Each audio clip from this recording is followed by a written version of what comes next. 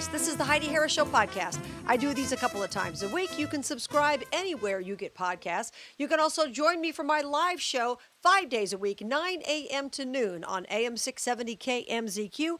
If you forget all that, you can also check out HeidiHarris.com, where my books are up there, blog posts, obviously podcast archives, and there's a link to listen live to the show from anywhere at HeidiHarris.com. Last week, had a chance to check in with the legendary Bill O'Reilly. His latest book in the Killing series is called Killing the Mob. Here in Vegas, we certainly know a lot about our mobsters. I thought I was up to speed, but I learned a lot from this book. Here's my chat with Bill O'Reilly. Bill O'Reilly, welcome back to the Heidi Harris Show. Thanks for having me in, Heidi. How are you? I am great. Loved your book. Living in Vegas, I thought I knew my mobsters, but I've got to tell you, I learned a lot from it. The thing that surprised me the most, I think, Bill, was the fact that the mob has its tentacles in so many industries. I guess I just didn't realize that. I don't think anybody did. I didn't before I started researching this book. From 1946 to 1962, organized crime in America was the most powerful entity in this country, more powerful in Congress, any corporation. It ran show business. It ran rock and roll. It ran many unions. It built Las Vegas. It owned Cuba. It was just an amazing array of power that the mob had. Yeah, it's incredible. Speaking of Cuba, let's talk about Desi Arnaz. I had no idea that apparently there was a hit placed on Desi Arnaz. Talk to me about that. I didn't know this either. So I Love Lucy, huge hit in the 1950s, first real sitcom to break out. Desi Arnaz, Lucille Ball's husband, Cuban band leader. So Arnaz took the money that they made in I Love Lucy, formed a production company called Desilu, and their big hit was The Untouchables. Now, that's before your time, Heidi. I've seen it, though. I know it was a great show. Elliot Ness. The Untouchables was a program, an hour drama about Elliot Ness, a Treasury agent, federal, going after Al Capone and a lot of other Italian mobsters. Well, the real godfather of Chicago, Sam Giancana, didn't like the program, and because the mob controlled a lot of Hollywood, he got word to Desi Arnaz that Desi better change the ethnicity of the bad guys fast. Whereupon Arnaz wrote a note back to Sam Giancana and said, "What do you want me to do, make them Jews?" Giancana was insulted by everything and ordered a hit on Desi Arnaz. He was going to be assassinated. Now, in Killing the Mob, we have the name of the assassin. We have the whole thing. I'm not going to tell you any more because I want people to read the book. Right. But Desi Arnaz came this close to having a bullet in the back of the head. Yeah, that was a crazy story I was not aware of. They also tried to get The Godfather squashed, correct? Well, that was a little bit different. So the Godfather movie, based on the novel by Mario Puzo, which, by the way, is pretty accurate. The problem with the movie is that the actors are so good, Marlon Brando, Al Pacino, James Caan, that these guys almost come across sympathetic. Mm-hmm. They aren't. These are evil, evil people. But anyway, when the production started to shoot in New York, most of it was shot in L.A., but some was in New York. Of course, the mob visited the set because, the mob got a piece of a lot of different movies because of the unions. And the mob was involved in the film industry, and it didn't really want to be depicted in a negative way. But the producers of The Godfather were pretty slick guys. And Coppola, Francis Ford Coppola, young director at the time, Italian guy, they kind of convinced the mob that this might even be a tribute to them, and they backed off. Interesting. And to your point, we're speaking with Bill O'Reilly about his brand new book, Killing the Mob, The Fight Against Organized Crime in America. Interesting that they did it that way because it did portray them almost as sympathetic, came across better for them than they probably ever thought it would. I'm not going to argue with that because one of the problems in America is that all of us, because of movies and TV, have this benevolent kind of feeling about organized gangsters. And it started with Bonnie and Clyde, with Warren Beatty and Faye Dunaway. Look how glamorous they are. Right. Well, I start the book with John Dillinger, Bonnie and Clyde, Babyface Nelson, because they were semi-organized, and that led to the formation of the FBI to contain them. But we think that, look at Bonnie and Clyde. Bonnie and Clyde were the worst, the lowest. They'd shoot kids. Yeah. But, that wasn't depicted in the movie. And the same thing in The Sopranos. Tony Soprano, James Gandolfini. These guys are really bad individuals. They hurt people for money. Right. And if you read Killing the Mob, you'll get soup to nuts what the whole thing is about. Absolutely. The book is Killing the Mob, The Fight Against Organized Crime in America. Bill O'Reilly joins me to talk about it. Another thing I did not know is how J. Edgar Hoover, you mentioned the FBI, how he refused to acknowledge really the existence of the mob. That was fascinating to me. Well, Martin Dugard and I, we centered our research, a lot of it, on a guy named Lucky Luciano, who was the first Godfather. He operated out of New York with big Sicilian connections. And we got a hold of his journals. And in the journals, Luciano's journals, which I don't think he ever knew were going to be made public, he's got a passage about J. Edgar Hoover and the mob has something on him. Oh. Now, it's historical fact that the head of the FBI liked to play the ponies. He was a gambler. And it isn't a historical fact, but it's why they believe that he was gay. Right. Now, I couldn't find out what organized crime exactly had on him, but they did have something because Hoover refused to let the FBI investigate organized crime and even denied the existence of the mafia, if you can believe that. Yeah, there's a story, and I don't want to give away in your book, about how he ultimately got there was a big hassle at a house, and it all came, he couldn't deny it anymore. It was so interesting to me. I did not know anything about that. Bill O'Reilly joins me. The book is Killing the Mob, The Fight Against Organized Crime in America. Another person mentioned in the book I'd never heard of, Sidney Korshak. They called him the Fixer. Never heard that name before, ever, Bill. He's the only one in Killing the Mob that gets away with it. All the other mobsters, gangsters, whatever, they get it. They either get killed or they get sent away for long stretches in prison. Sidney Korshak was a lawyer. He was like Tom Hagen in The Godfather, okay? Yeah. And he represented organized crime in Hollywood. And Korshak was basically a deal maker. He would go into the studios, MGM, Paramount, all this, and he'd go, we'd like you to make this movie, and we'd like you to put this person in the movie. And if you don't, you're going to have a little trouble getting lighting and sound and cameramen because the mob controls all the unions. Right. So basically, organized crime, not only did they dictate a lot of the movies that you saw, but they got a piece. Yeah. They had their people, ingrained in the production, and they got paid. And Korshak was so slick that he never used a telephone. He always went to a phone booth.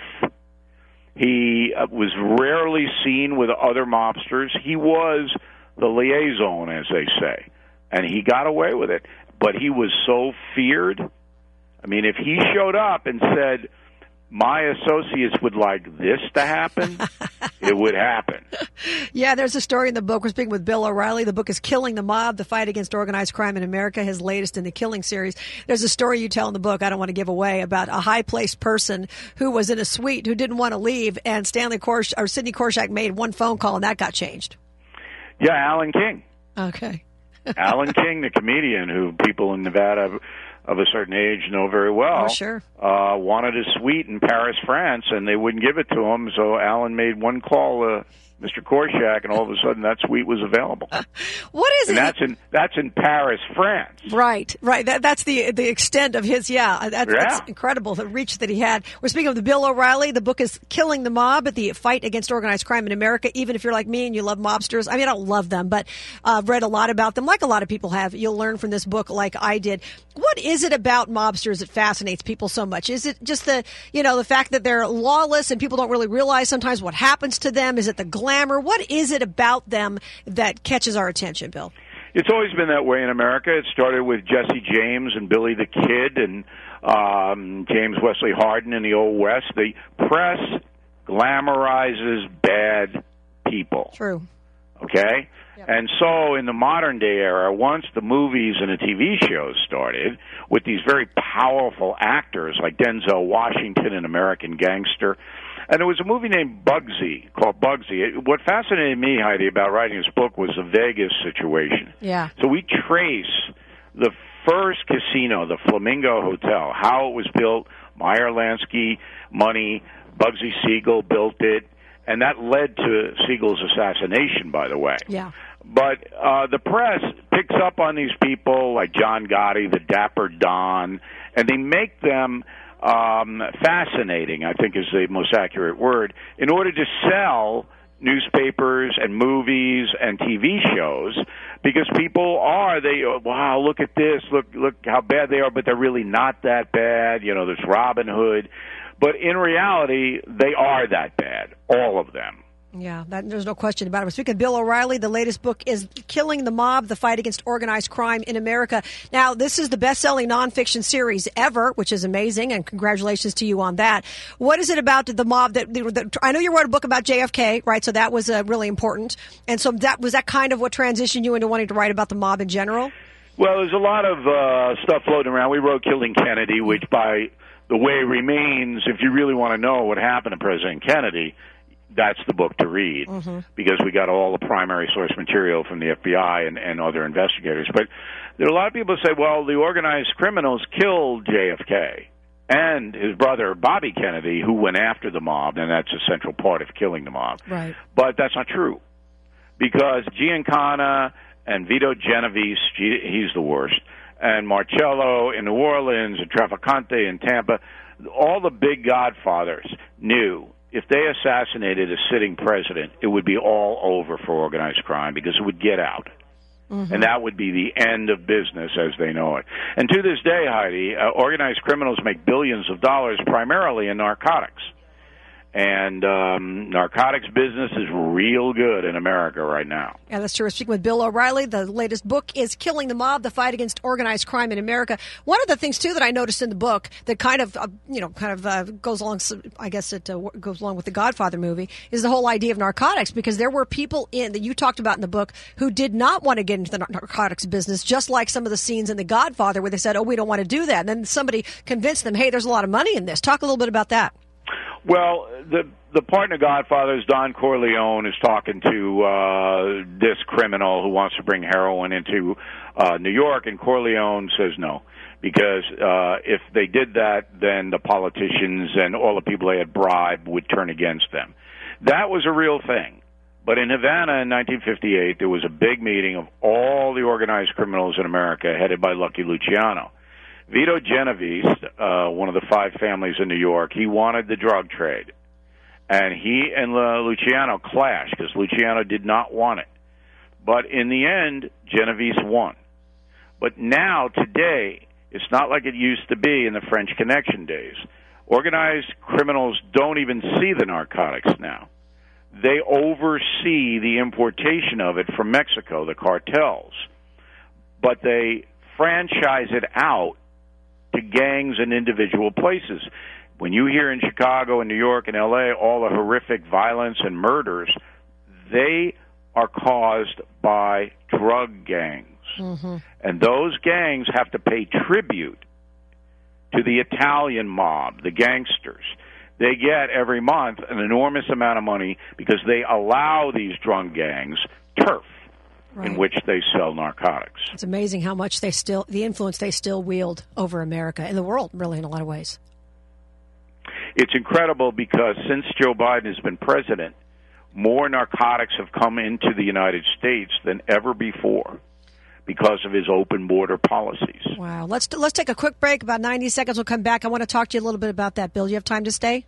Sure. Perfect. All right. Bill O'Reilly's here. His latest book, Killing the Mob, The Fight Against Organized Crime in America, the latest in his killing series. I read it last week. I highly recommend you read it. You will learn something. I don't care how much you think you know about mobsters. This was a great book. You've got to read it. Bill O'Reilly coming right back.